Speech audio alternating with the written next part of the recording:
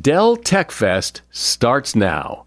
To thank you for 40 unforgettable years, Dell Technologies is celebrating with anniversary savings on their most popular tech.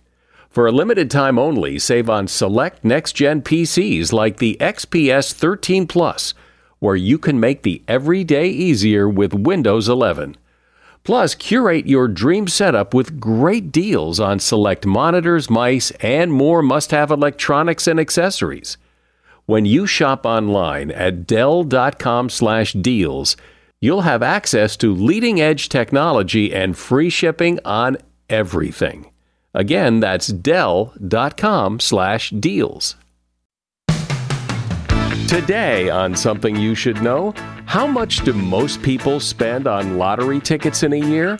It is a surprising number. Then, if you do it right, you can make big money selling your old stuff. Baseball cards, comic books, Beatles memorabilia, lunch boxes, albums. So there is still a lot of stuff out there that people are just discarding for $1 or $2 when they're basically worth $100 or $2. Plus, how to charge your cell phone really fast, and challenging the rules of sleep, because a lot of our sleep rules are causing trouble. A lot of our trouble with sleep has to do with our society and our expectations. As soon as you have a rule, you have a conflict. Just tell a kid to go to bed at a certain time, you have a conflict. The way our society structures sleep creates a lot of these conflicts, both within families and between groups of people. All this today on Something You Should Know. Are you one of those people who just buys things with whatever credit card you grab out of your wallet? Well, that could be a costly move. NerdWallet, you've heard of NerdWallet. NerdWallet lets you compare credit cards side by side to maximize your spending.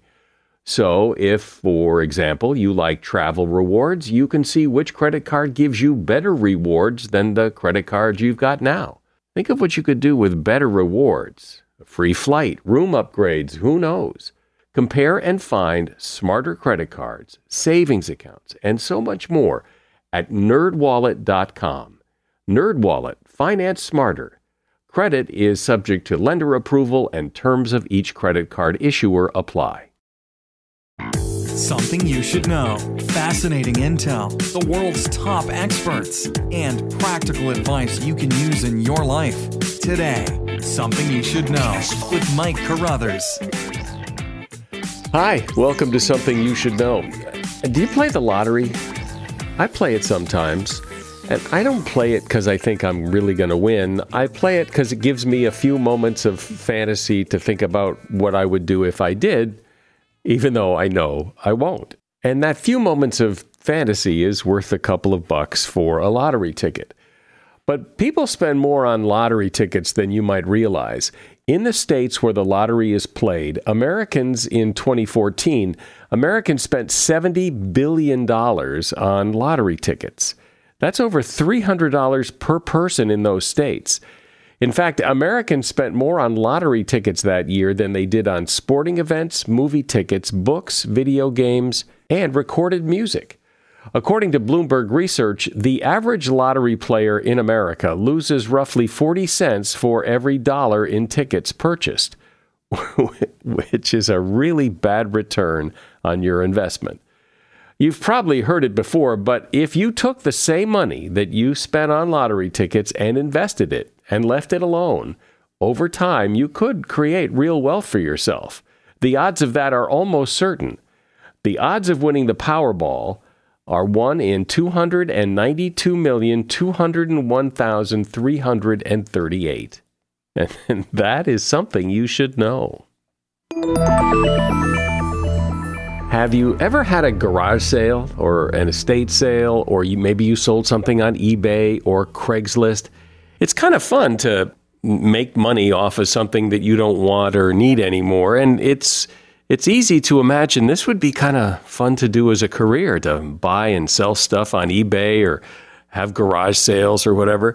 Well, one person who is really into this is Aaron Lapidus.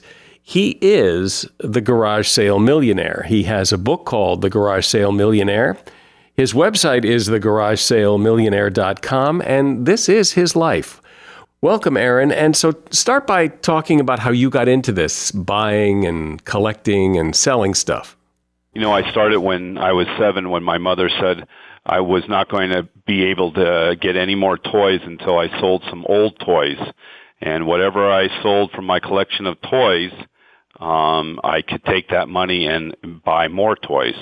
And we had our first garage sale, and I've never looked back. And it's created me in my teens to keep on buying and selling and get bigger and more exciting things like coins and comic book collections. And I kept on rolling it till I amassed a small little fortune, which I then turned into a well-known art gallery in Denver, Colorado. So where do you find this? I mean, is there stuff in my attic that maybe is worth some money or likely not? I think there is. Unless you know the value of every single piece in your house, there's a very good chance that something was passed on down to you that you have stored away in a box or a trunk that you haven't looked at for 5, 10, 20 years, and all it takes is for you to rediscovering that item and then doing a little research and finding out exactly what it's worth. People would be surprised if they went from top to bottom of their house and undid closets and drawers and garages. They will find a lot of stuff to have a great garage sale with. Stuff like what? What am I looking for? You could be looking for anywhere from old cameras to tin toys to coins to historical memorabilia to even old fishing rod, even the old antique bamboo rods and reels. All that stuff is highly collectible.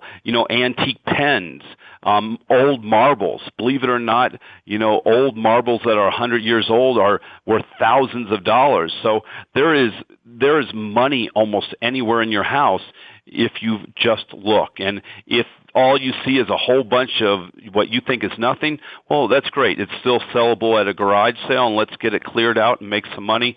So then you can go to the next chapter of the book where it teaches you how to buy and sell at Craigslist and estate sales and then resell everything on eBay. I mean, I've looked at stuff and I have found a few things I had laying around, and my first instinct was, and what I did was just put it on eBay and sell it. If you do your research, there's nothing wrong with putting it up on eBay. But the big problem, what people do is they don't know exactly what they have. They see something a lot like it on eBay, and they say, "Oh, that must be my piece." And that's not good, because they could be either misleading people what they have, or they could be undervaluing what they have. So unless you're 100% sure, you want to make sure you do all your research and put it on properly with great pictures and a great description. But the argument has always been that if you sell anything on eBay, it will sell what it's worth, because that's what happens in that kind of marketplace. People will pay for whatever it's worth. That's a kind of a great comeback, but it doesn't always hold true. I am been on eBay since 2001. I am a top-rated seller. You get a little stamp on your little site, and it basically means that I make everybody happy. So if somebody sees something on my website and they see I'm a top-rated seller, and see something on your site and you're not, and you only have like 100 you've had 100 sales in your lifetime, people will pay more to buy it from me because they trust me more than they trust you. Just saying, and this is the way that I teach people to build up their eBay site, and then so they can get as much possible money for that item. Take better pictures than the competition. Work on a better description. Maybe you give free shipping. You do little things so you're going to get 5 to 10% above what other people would get. So it takes some work. It isn't just like, you're going to find buried treasure in your basement and all of a sudden you're rich. I mean, this is going to take some work. And I would imagine that, it's not going to be one thing that's going to make you rich. It's more of a ongoing process. I don't teach people how that they're going to find the Declaration of Independence behind an old picture. But I do teach you how to start the ball rolling where you get a kind of a roll, basically a small roll of money from the garage sale, and then you go out and you hunt through Craigslist, and you go to estate sales, and you're at every garage sale during Saturdays, and you make this into a second job and maybe into your primary job, because when you do it well, there is a lot of money to be made. You should be easily able to make several hundreds of dollars on a weekend if you're doing it right. Is a garage sale a good way to sell stuff, or is it a good place to go find stuff? Both.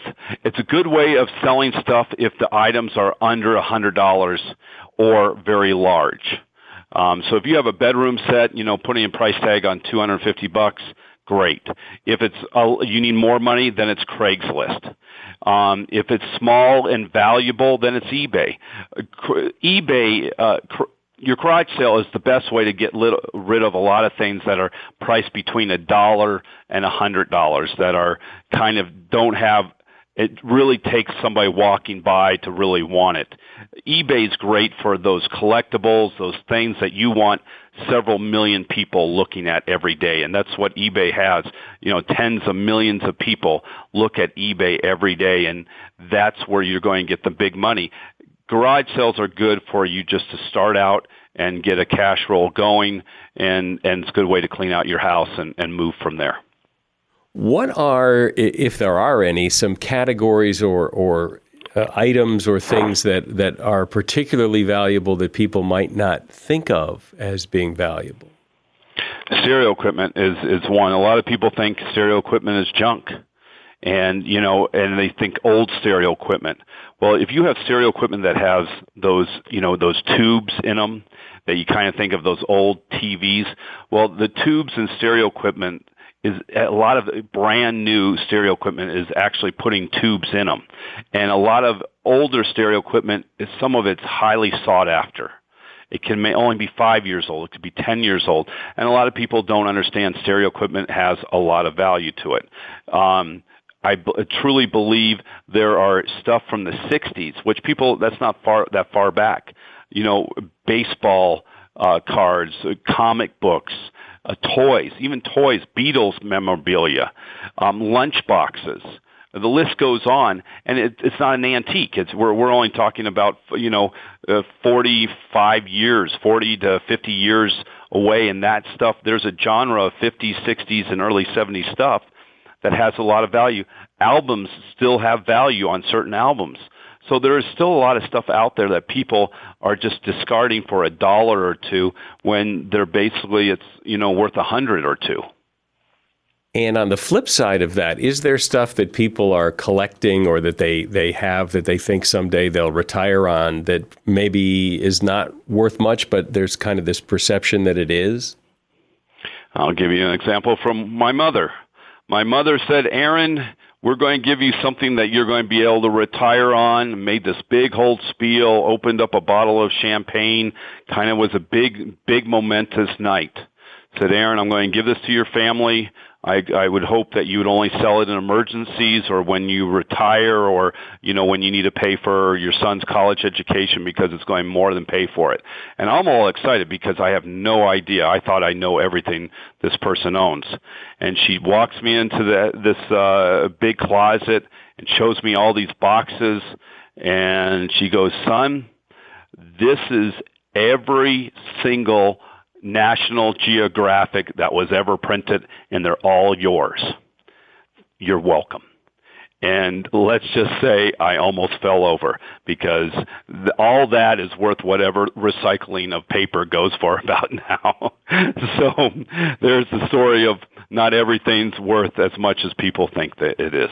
I imagine that's true for a lot of things, that people value in their own mind something much higher than perhaps the marketplace. Yeah, like furs. Women, furs was really a big thing in the 20s, 30s, 40s, 50s, 60s, 70s. But then fur kind of fell out of style, and some people still wear fur, but some people have furs that were given to them from their parents, and they want to sell it. Well, that is very hard to sell furs. Old newspapers, people think they have a newspaper of the landing on the moon. Well, so does a million other people. So family Bibles, another thing. Everybody says, my family Bible's 200 years old. Unless your family is famous, that Bible's only worth something to you. So those are kind of the things that people are misled that have true value. I think that people think that you would be more of the exception than the rule, that, maybe you've devoted your life to this, but that for just an average Joe to start to do what you're doing would take a long time to get to the point of actually supporting themselves doing this kind of stuff.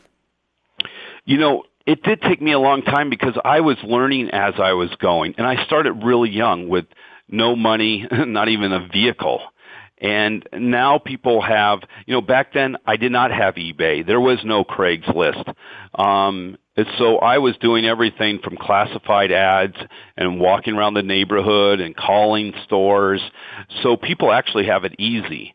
And all you have to do is read a book like mine, read other books that can make you an expert in certain collectibles. And people can just, if they take it slow, they can get up and running, I say, easily in a couple of months.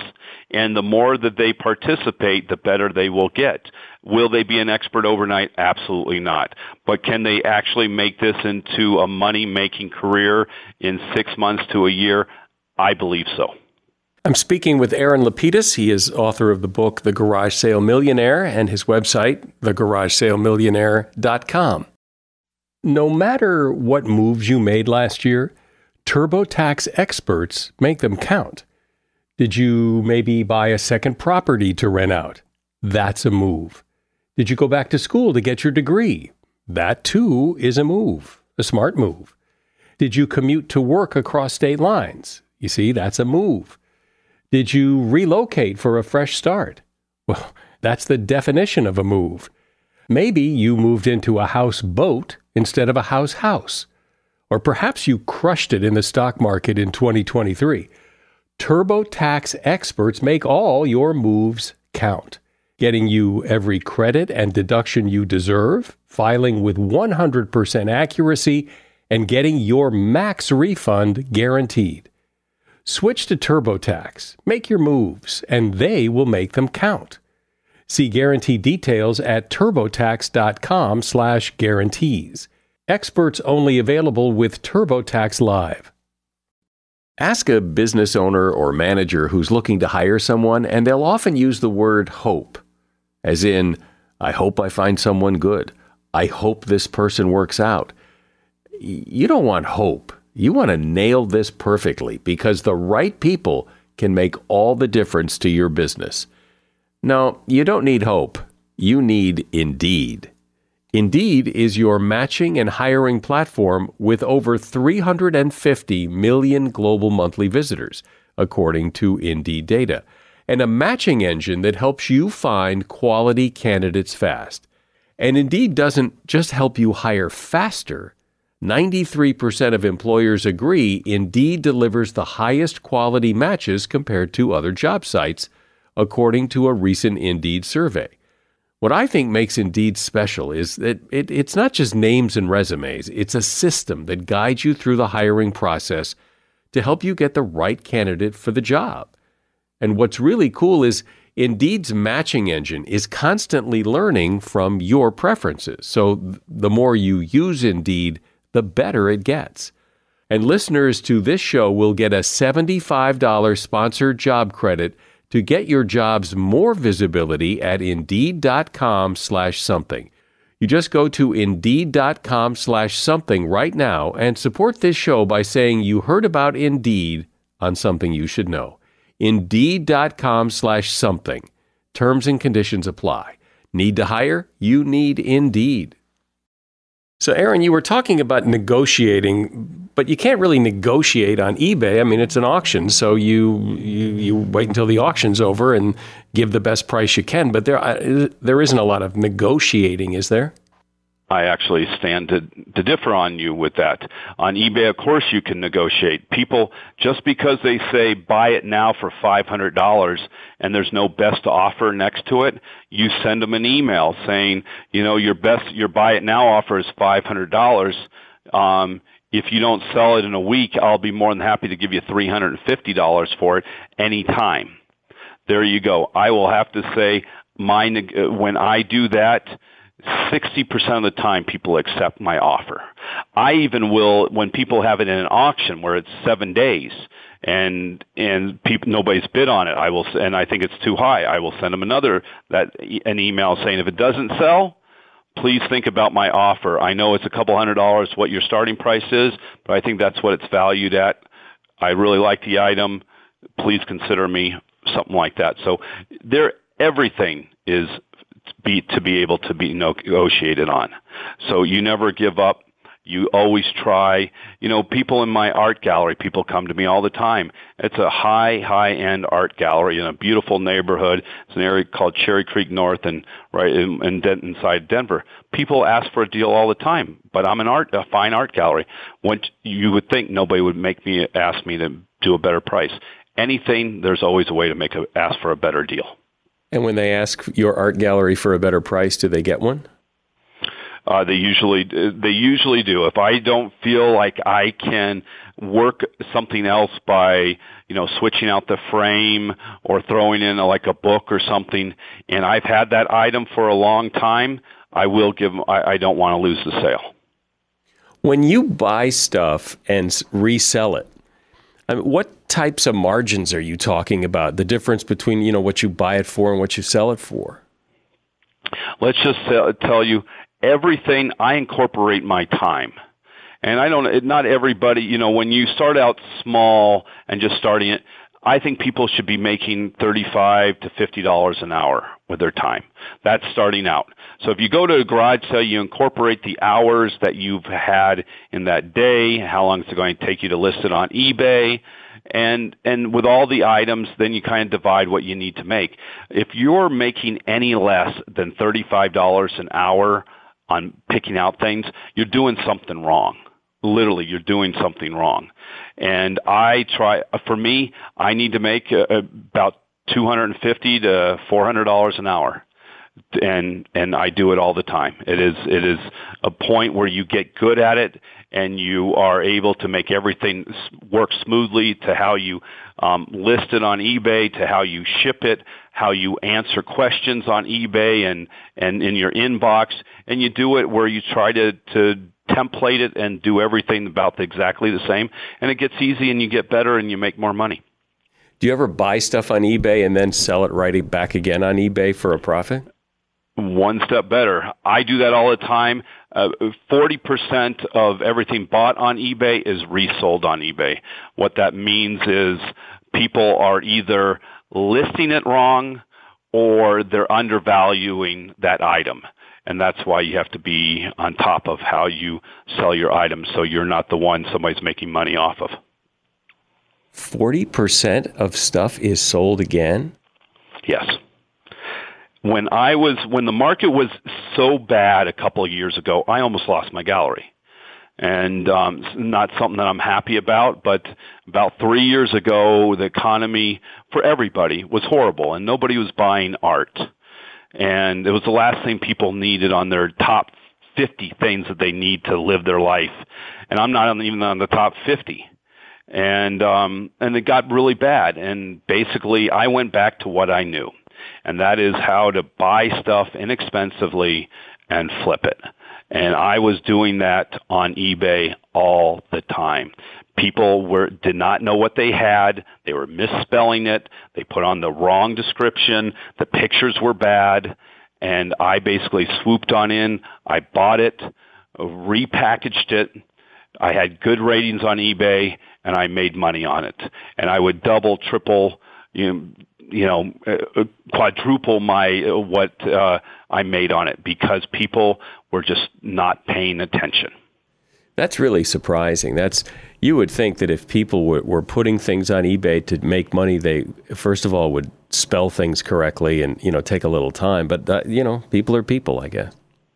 I'll give you there's a fun artist. His name is Michael. People pronounce it Goddard. It's really pronounced Goddard. How would you spell his last name? Just spell it for me. How would you spell it? Goddard. Very good. That's the way a lot of people, when they're selling his art, spell it. They don't take time. They never looked at the certificate. For some reason, they have no sense because they don't know who they're collecting. It's spelled G-O-D-A-R-D. And so they list it G-O-D-D-A-R-D. And so only 1/100th of the people looking for Goddards are thinking to misspell the word to find the piece. So now, instead of getting all the money that they can on selling that item, they're getting very little, and it's maybe not even selling because people are not thinking about misspelling the name to find the art. Lastly, what's the biggest mistake you think people make when they do this, that they get burned or they end up, selling it for less than they paid for it? Or, where's the big novice pitfall? Is that there's kind of a two-pronged one. They buy something and they need the money really, really badly. And they're all excited and they need to flip it and get it on eBay.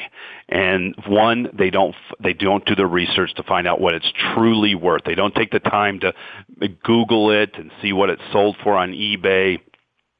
And they just throw it on, so they make the same mistake that whoever they bought it from made the mistake selling to them. That's the huge thing. The second thing is they sell at the wrong time of the year, and that could make a big deal of when it's sold. So give me an example of selling something at the wrong time of year. The best time to sell anything is from Thanksgiving to a week before Christmas. You'll get your highest amount of money. The worst time is January because people have what I like to call, a credit card overload. And they have to pay for their credit card somehow. So they're dumping anything that they have of value on eBay, Craigslist. So it really lowers the value. Another great time, Mother's Day, right before Mother's Day, right before Father's Day. Those are and right before Valentine's. So right before those major kind of holidays that people need to buy stuff as gifts, those are all great times. August is a very, very slow time. People are vacationing. They're spending money on travel. So that's another bad time. So that's another thing people have to be aware of, and this is a mistake of when they put things on the market. Well, I know a lot of people have a lot of fun doing this, and I've sold stuff on eBay, and I've had garage sales and had a big estate sale when I moved across the country, and it's fun. It's a lot of work, or it can be a lot of work, but it's fun, and it's good to get some expert advice from somebody who's in the trenches doing this every day. Thanks, Aaron. Aaron Lapidus is my guest. He is the author of the book, The Garage Sale Millionaire. His website is thegaragesalemillionaire.com, and there's a link to his book in the show notes. Always find what you love and love what you find at Total Wine & More. With so many great bottles to choose from at the lowest price, it's easy to find your favorite Cabernet or Chardonnay. Or maybe you're more of a whiskey drinker. One of their single-barrel bourbons is sure to please. With a little help from one of their friendly guides, find the perfect bottle that's just right for you. Hosting friends or family and don't have time to shop in-store? No problem. Total Wine & More makes it easy to get everything you need for any occasion with curbside pickup and delivery. But you know what the best thing about shopping at Total Wine & More is? That every bottle comes with the confidence of knowing you just found something amazing. With the lowest prices for over 30 years, find what you love and love what you find. Only at Total Wine & More. Curbside pickup and delivery available in most areas. Visit TotalWine.com to learn more. Spirits not sold in Virginia and North Carolina.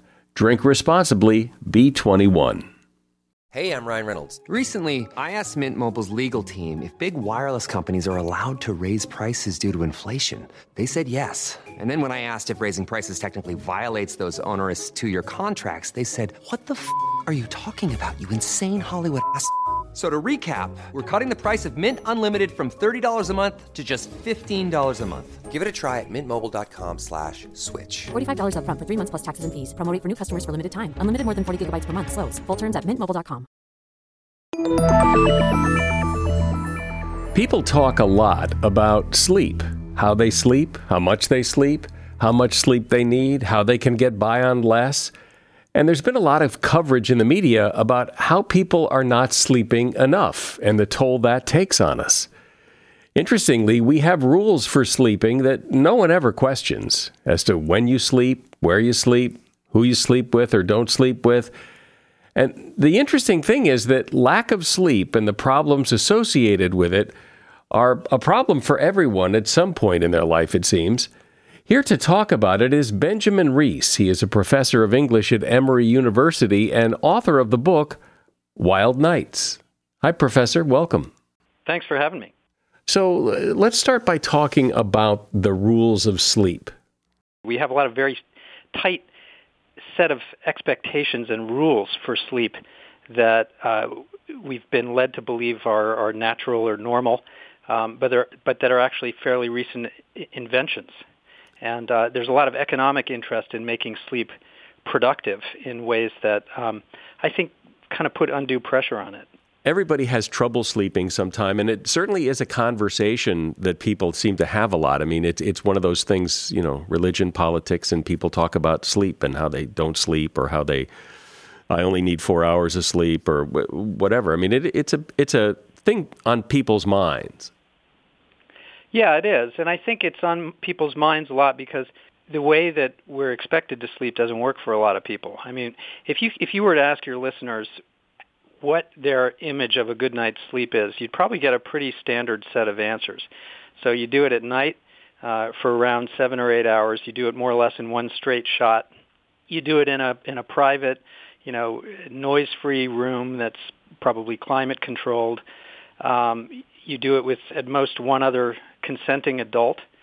You get yourself on a schedule. You do it more or less the same time and with the same routines every night. And you separate out the children from the parents. You train the kids from a very young age to sleep on their own in their own separate rooms through the night. And what's interesting about that from a historical perspective is that almost nobody in human history did any of that until about the last couple hundred years. And so that's what I mean when I talk about taming sleep, making it conform to these rules that are really rather recent inventions. Well, I've never heard it expressed that way, but you're right. I mean, those are the rules. You have just outlined the rule book of how a family is supposed to sleep. And, I've always thought, I sleep in bed with my wife, but a lot of times I wish I'd just be in bed by myself. I'd rather sleep in my own room, and because, as she rolls over, I wake up, she snores or coughs, and I wake up. And sometimes I would just rather be in my own bed. Yeah, well, look at it this way. I mean, you probably grew up sleeping in your own room, in your own bed, right? Sure. As a kid? Yeah. Yeah. I mean, that's the way parents expend an enormous amount of time and energy training their kids to do this, despite the fact that no kid ever wants to do it on their own, right? I mean, you gotta have a method, and go to this great lengths to do it, and then you expect that when the kids grow up, they'll peaceably share a bed with somebody else. It doesn't make a whole lot of sense. Through most of human history, families slept in pretty close proximity, sometimes even sharing the same bed space. And when you train somebody to control their own space and then expect them to share it with somebody else, it's a recipe for conflict. So, that other person is going to be snoring or playing with their phone or taking a trip to the bathroom in the middle of the night, and it's discombobulating. So are you saying that it would have been better if we all slept together so that those things don't bother us?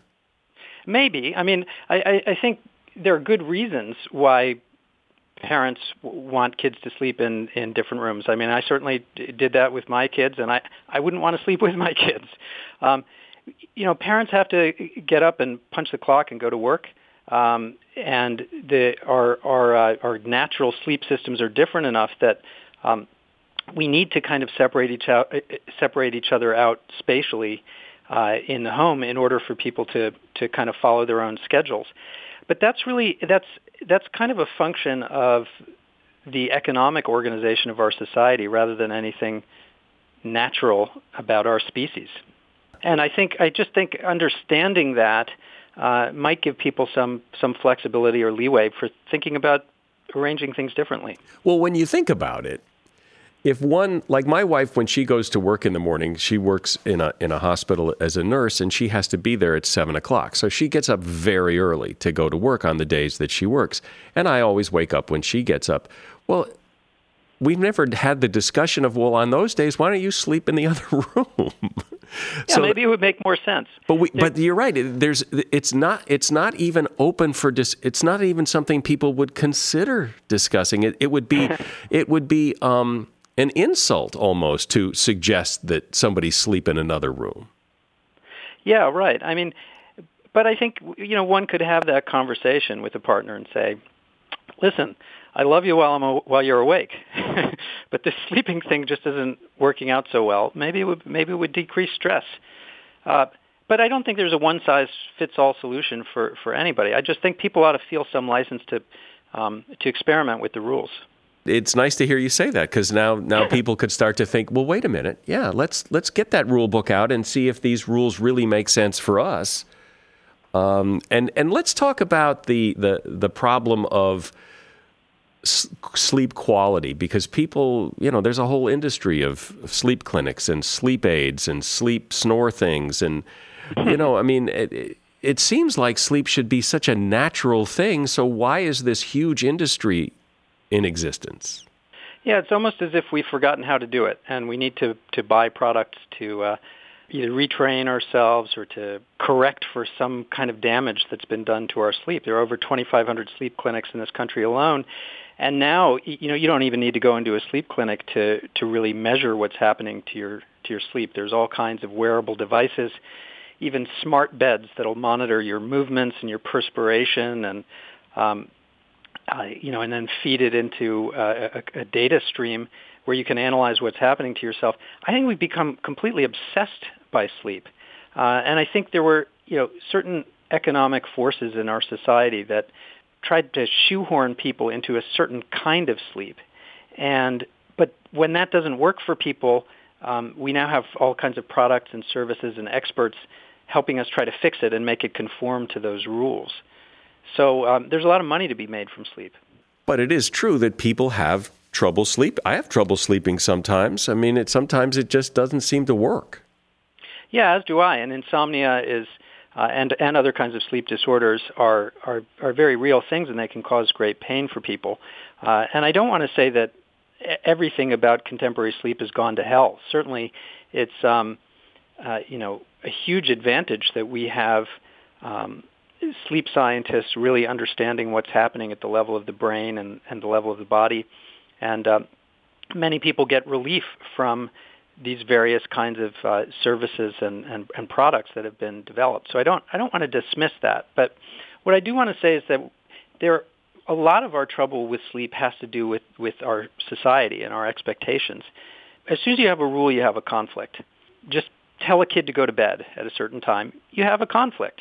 And the way our society organizes and structures sleep creates a lot of these conflicts, both within families and between different groups of people. What's the prescription then? What are you suggesting people do differently? Well, the first thing I want to say is that Wild Nights isn't a self-help book. It's not going to tell you how to sleep better or what's the right way to do it.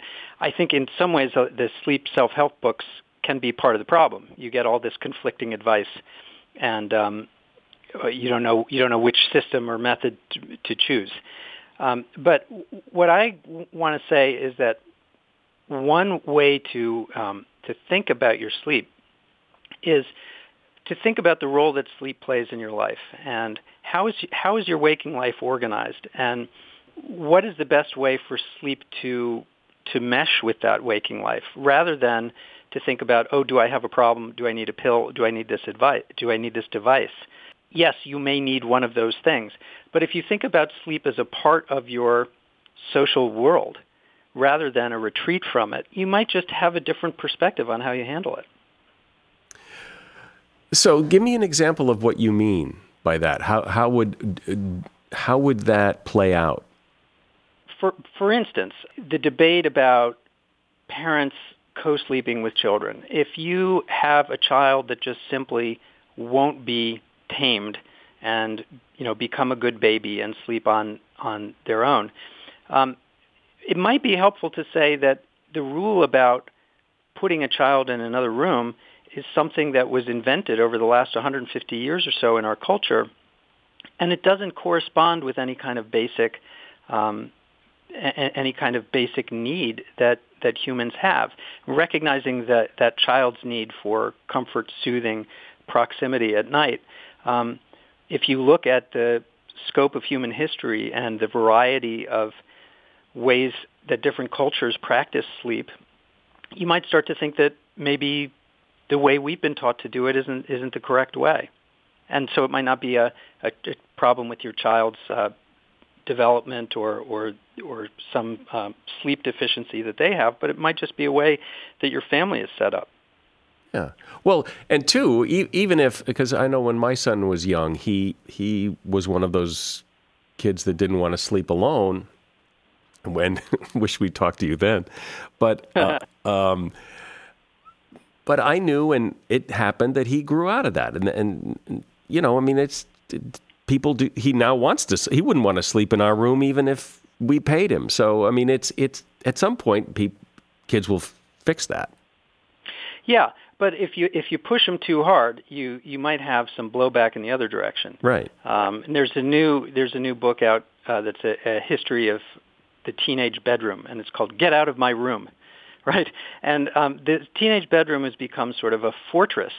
And I think, there have been anthropological studies that show that families that co-sleep and societies that privilege co-sleeping actually have less intergenerational conflict than those that insist on children being apart from the parents at night. So where did that come from? Where did that start? Well, I think it really started in the Industrial Revolution in the 19th century. The idea that everybody had to be on a very strict schedule and that work happened outside of the home. You know, when people's work was in the home, either they had a blacksmith shop, downstairs, or they were farming or spinning fabrics in the home, or had a shop front. There wasn't a great pressure for everybody to get on a really strict sleep-wake schedule. But as soon as people had to clock in at the sound of the factory bell, get out of the home, the parents had to get themselves on a schedule, and school times, compulsory school education, was also developed around the same period. Children had to get out of the home to be schooled, so everybody had to get on a strict schedule. But because adults need less sleep than children do, it became important to separate out the generations at night. And that's a big part of where the trouble began. But another source of this is just our culture really prizes individualism and privacy. And we use nighttime sleeping for children as a way to train kids to become these sort of hardy individuals. And there's a long history going back to the 19th century of, kind of pathologizing families where the parents sleep with the children. I wonder if the electric light had a part to play in this, because now parents could turn the light on and read or do something else while the kids were sleeping, and so we needed to push the kids into another room. That's right. Well, the electric light and all the other kinds of entertainments that came along with electricity, radio and television, suddenly you brought possibilities for nighttime leisure into the home. And parents want to enjoy that during the night hours, and that will disturb the child's sleeping. When sleep was more attuned to the rise and fall of the sun, and interior spaces were darker, everybody tended to retire at an earlier period. So yeah, that certainly played a big role in changing family dynamics. Well, I really like this discussion just because it's like, wow, yeah, we don't have to just follow the rules because those are the rules. You can customize the whole sleep situation so it actually works for you rather than try to work around the rules. Well, you can to an extent, but you have to remember that sometimes rules that are made by societies are just as strong as rules that are made by nature. And our system of using money is a made-up system. It doesn't correspond to anything in nature. But if you don't play by the rules of money, there are consequences. And there are often consequences for people who can't play by the rules, either because, if you think about it, think again about a middle-class family arrangement with children off in different parts of the house and parents sharing a bed together. That takes a lot of money to make possible for many families. You have to have a home of a certain space, of a certain size, and many families who can't afford that then really have difficulties getting people on the schedule that they want. As you said, your wife has to get to her job at 7:30, and your kids probably have to get to school at a certain time. And there's just no way around it. So the rules, just recognizing that this is a made-up rule, doesn't make it easy for people to throw it out the window. But I do think the first step is recognizing what's social and what's biological. Well, but I think that's a huge start. I mean, there are rules, but they're not in stone, and you can manipulate them if possible to make things better for you. Just because it's a rule doesn't mean it's the right rule for you. So. Yeah, and I'll give you a little story from my own experience that shows both the possibility of changing the rules and also the difficulty. When I was in my early 20s, I spent a year living in Israel, and I lived on a kibbutz, which is a collective kind of socialist utopian society. And in order to free up the parents to follow their own schedules, and particularly to free up women to work at the same level as men, they decided in the early days, back in the 1920s and 30s, to have children raised collectively at night. So there was somebody who was a professional caregiver who would look over a room full of sleeping children, and the parents would be free to sleep on and wake on their own schedule. It was a really dramatic kind of change, and I think it had far-reaching consequences. It also led to, the kids feeling like their cohort was almost more important than the family unit. So there are consequences to doing it different ways as well. But that was a really fascinating example of a society that said, we're just not going to accept these rules about sleep. Yeah, I agree. Why not? Question the rules, see what works. Benjamin Reese has been my guest. He is a professor at Emory University, and the name of his book is Wild Nights. And you will find a link to that book in the show notes. Thanks, Professor. Okay, thanks very much. If you need to charge your smartphone in a hurry, it's a good idea to turn it off. This can really give you more juice in less time because if your phone is on, it's using up battery power at the same time you're trying to charge it. Here are some other charging tips. If you don't want to turn it off completely, put your phone in airplane mode. Your phone won't keep searching for Wi-Fi and cellular signals, which will save you power. Lock your screen and resist looking at your phone while it's charging. Every time you peek at something, it slows the charge down.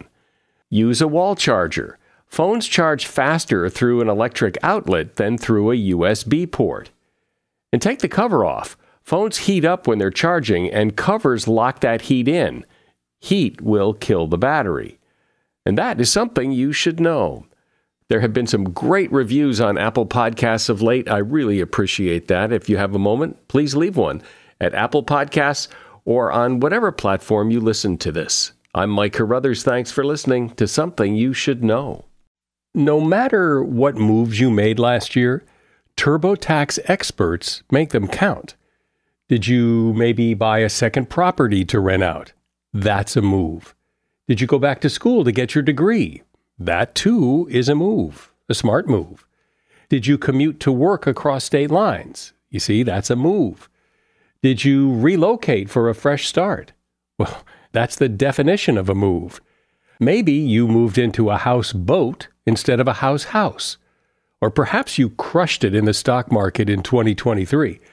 TurboTax experts make all your moves count, getting you every credit and deduction you deserve, filing with 100% accuracy, and getting your max refund guaranteed.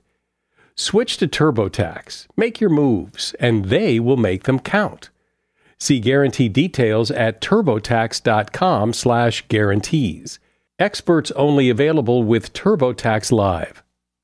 Movies, TV shows, books, podcasts, and more. It's What Women Binge with Melissa Joan Hart and her friend Amanda Lee. We have Lauren Bosworth with us. Yay! The Hills. So what is like your number one question from fans? The primary question I still get asked was, "What is it real?"